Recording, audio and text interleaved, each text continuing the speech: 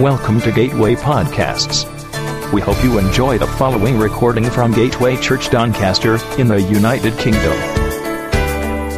For more podcasts and information about Gateway Church, please visit our website, gatewaychurchdoncaster.org.uk. Thank you for listening.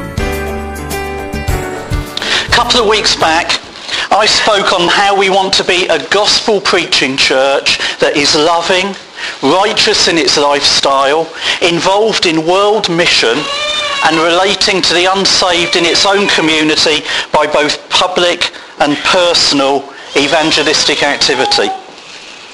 And then last week, Bob introduced the second aspect.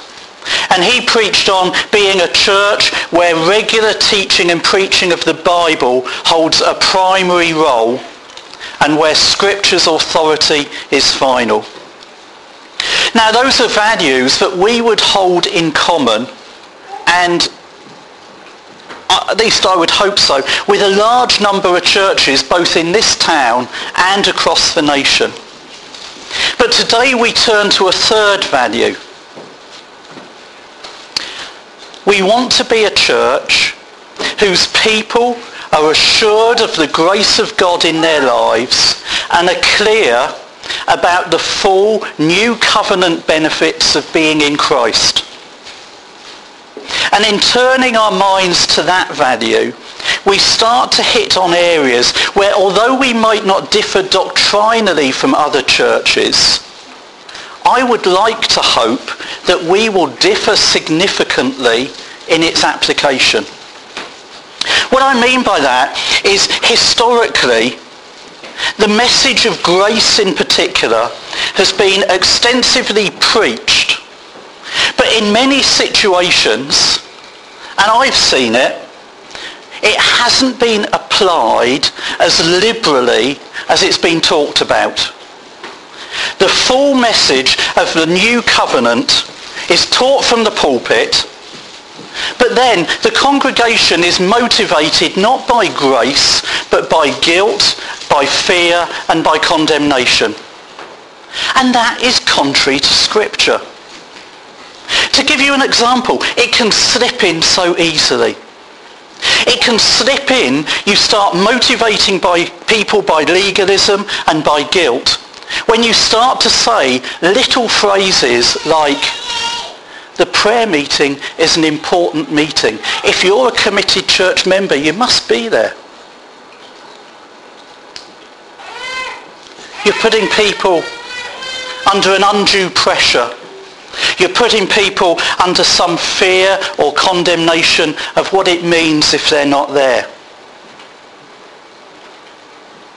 It comes when there's an expectation on people that isn't based on the free grace of God. Paul, when he wrote to the Galatians, made his position very clear. This is what he said in Galatians 4. Cast out the slave woman and her son, for the son of the slave woman shall not inherit with the son of the free woman. So, brothers, we are not children of the slave, but of the free woman. For freedom Christ has set us free. Stand firm, therefore. Don't submit yourself again to a yoke of slavery. Paul was fully assured of his position in Christ. This is what he wrote to the church in Rome. There is therefore now no condemnation for those who are in Christ Jesus. For the law of the Spirit of life has set you free in Christ Jesus from the law of sin and death. And if we truly manage to understand these truths, one thing is certain, life will never be the same again. And so one of our driving values is to build a church where our members are fully assured of the grace of God in their lives. And they're clear about these new covenant benefits of being in Christ. So what are the consequences of being in Christ? How does God see us now? How have we changed?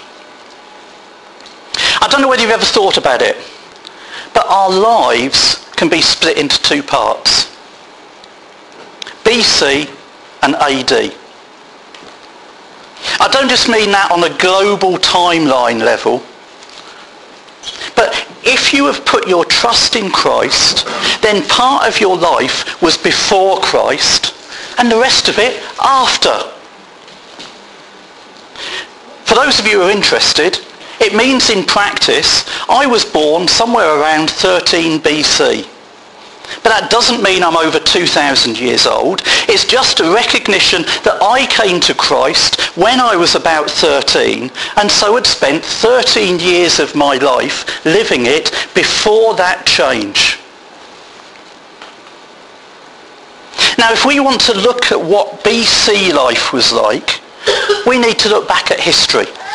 We need to delve into our murky past, our family history, and look at our forefather, Adam.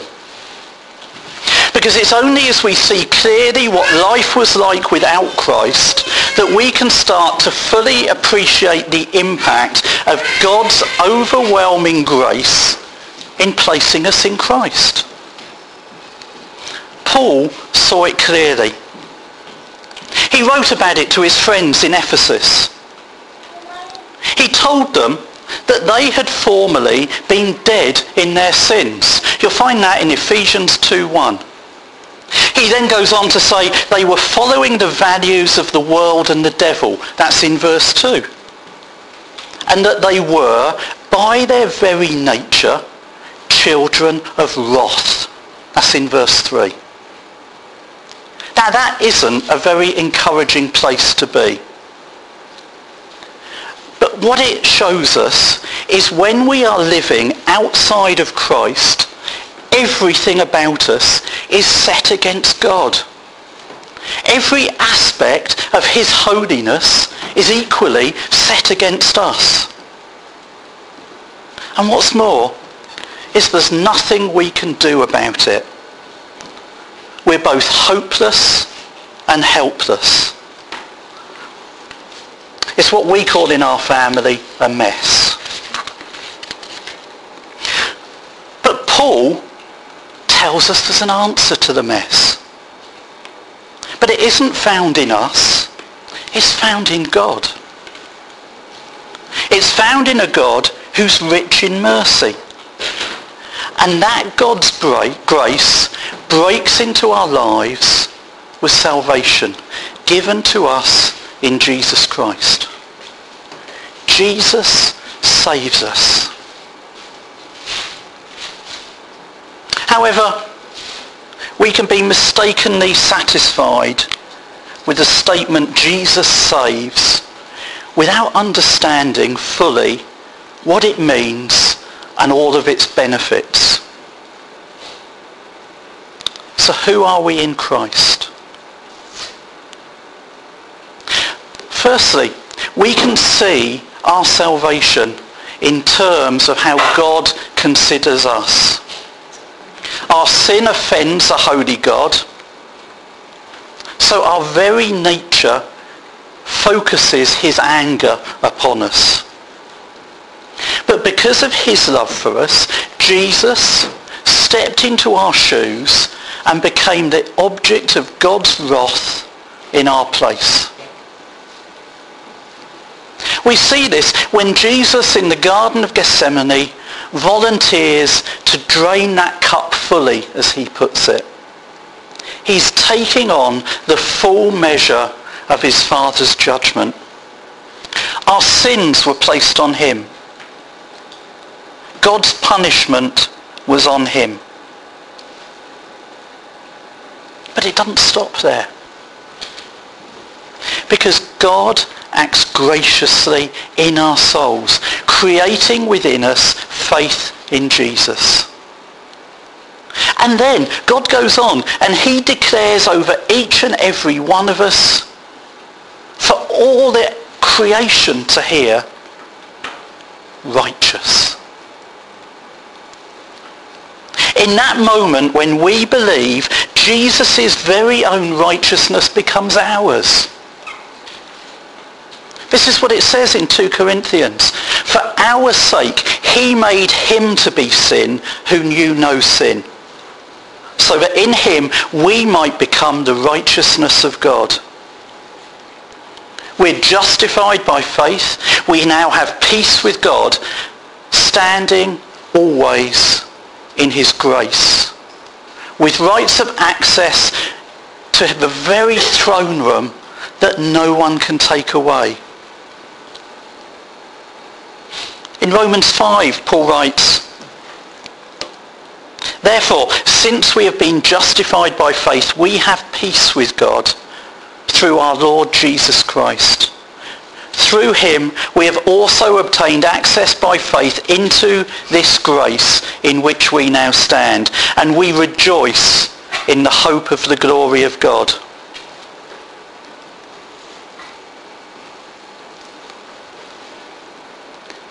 But salvation isn't just external. It's not just something that happens to us in that way. I mean, it's wonderful to know that our sins will never be counted against us. That God declares us righteous, right with himself. And not only are sins past, but Christ has died for every sin we have yet to commit. But that's not the end of the story. Because something also needs to happen in our hard, dead, sinful hearts. And it has. We've been changed. The Bible talks about it. It calls it being born of the Spirit. In John 3, he also calls it being born again, or being a new creation.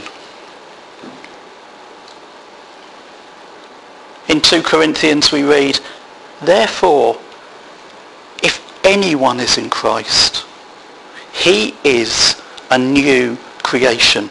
The old has passed away. Behold, the new has come.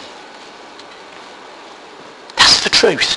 If anyone is in Christ, he is a new creation.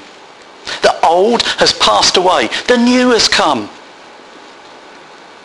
What's gone? My old, stony, hardened, wicked heart. What's come? A new heart. One that's open towards God. The language is the same as in that first creation. The God who spoke light into being now releases his living word to do another work of creation, making new hearts for us, ones that will be fit for a new heaven and a new earth. The prophets in the Old Testament saw this. Jeremiah and Ezekiel anticipated this new covenant, one that brought back that heart-to-heart fellowship between man and God, and that it would be fulfilled in Jesus. This is what Jeremiah wrote in Jeremiah 31. But this is the covenant that I will make with the house of Israel after those days, declares the Lord. I will put my law within them, and I will write it on their hearts. I will be their God, and they shall be my people. And no longer shall each one teach his neighbour and each his brother, saying, know the Lord, for they shall all know me. From the least of them to the greatest, declares the Lord. For I will forgive their iniquity and remember their sin no more. Ezekiel wrote this. I will give you a new heart, and a new spirit I will put within you. And I will remove the heart of stone from your flesh and give you a heart of flesh. And I will put my spirit within you and cause you to walk in my statutes and to be careful to obey my rules. The old has gone. The new has come. Sometimes, even though we know that truth, even though we believe it, we struggle to grasp what's really happened with us. And we might even get confused about who we are as Christians. We might ask questions like, well, I know I'm forgiven, but am I still a sinner? Am I still subject to the passions and desires that have previously plagued my life? The Bible's very clear on the issue. It says, if we've died to sin, how can we still live in it? Look at what Paul writes in Romans 6, in verses 1 to 2. Are we to continue in sin that grace may abound? By no means. How can he who died to sin still live in it? And then in verses 6 to 7, we know that our old self was crucified with him in order that the body of sin might be brought to nothing, so that we would no longer be enslaved to sin. For one who has died has been set free from sin. And then in verse 14 he writes, for sin will have no dominion over you, since you are not under the law, but under grace. And in verse 18, and having been set free from sin, you have become slaves of righteousness. Paul repeatedly declared our freedom through our own death. Our faith in Jesus Christ then unites us with him in his death and in his resurrection. All his achievements on the cross, all of that victory then becomes ours. Even victory over sin. We're now under his kingdom rule. We live in his domain. And it's because of that that Paul said, I have died to sin. He was saying, sin will not be my master. I have been set free from it. But the challenge is, we don't always feel free. Temptation continues to shout in our ears. It demands our loyalty. And the challenge is that in the past, we had no option but to be loyal to our sin, because it mastered us. We were its slaves. However, now we've been freed from it. How do we respond to its lure? Our solution is not in doing anything, as much as it is about appreciating what has already been done. Paul tells us, firstly, to know what has happened. Our old sin was crucified with Christ. That's Romans 6:3. Then he says to consider ourselves dead to sin.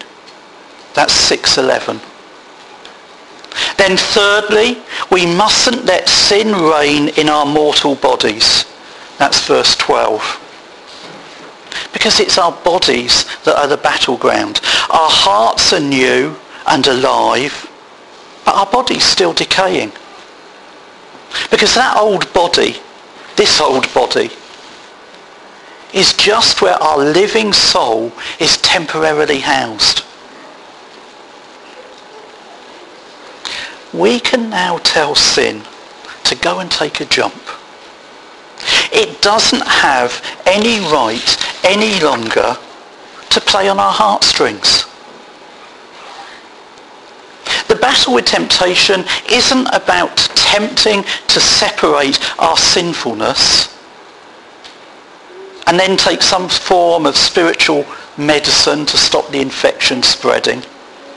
Victory is found in knowing the truth that our old self has died.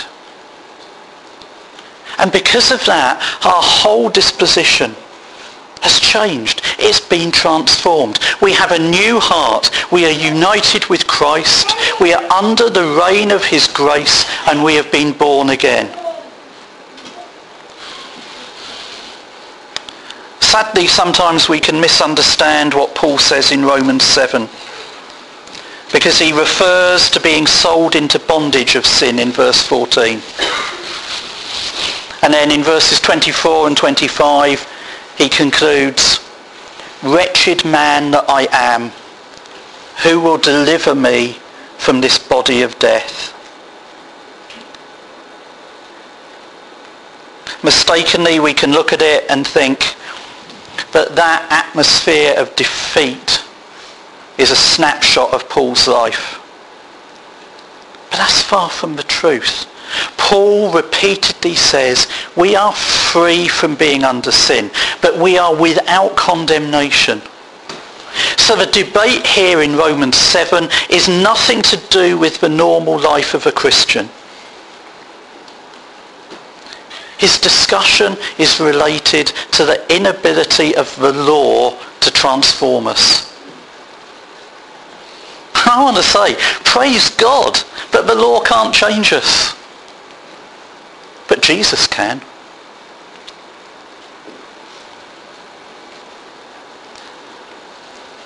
And there's one final outcome of our salvation that we can enjoy. In fact, that we're encouraged to enjoy. It's life in the Spirit.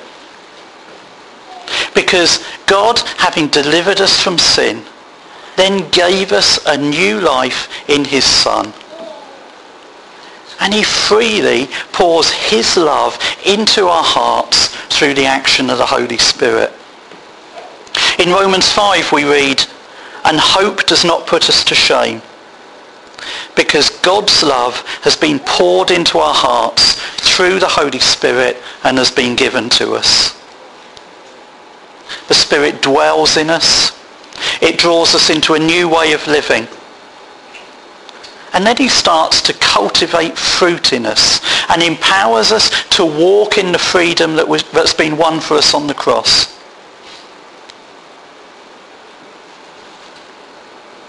These new covenant benefits aren't just personal. They're also corporate. Because at the same time, we've been adopted into God's family. And that means we have brothers and we have sisters. At the same time, we are partners together with Christ in his mission. We're brought into the beloved of God for all time. We become part of the bride of Christ.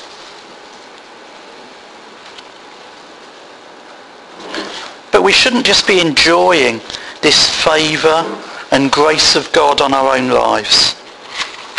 We need to be sharing it with others. Because we need to be becoming a redeemed people for God amongst the nations. But how should we respond to this amazing truth of the gospel?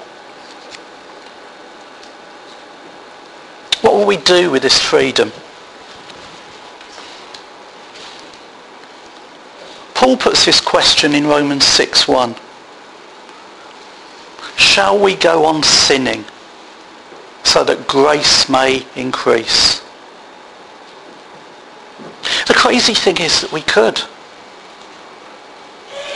The gospel of grace is such that we could go back into our sinful lives with no loss of our salvation. It's ridiculous, of course, that we should want to, but we are free to choose. But together with Paul, I would suggest a better idea. In fact, it's the only obvious thing to do. It's the logical conclusion. How do we respond to the gospel of grace, to the salvation that we have in Christ? This is what Paul writes. I appeal to you, therefore, brothers, by the mercies of God, to present your bodies as a living sacrifice, holy and acceptable to God, which is your spiritual worship. That's it. Worship. But if that response doesn't ring true to you in your spirit, then do you know what Jesus would say to you today? You must be born again. Amen. We hope you enjoyed this podcast. Don't forget to visit gatewaychurchdoncaster.org.uk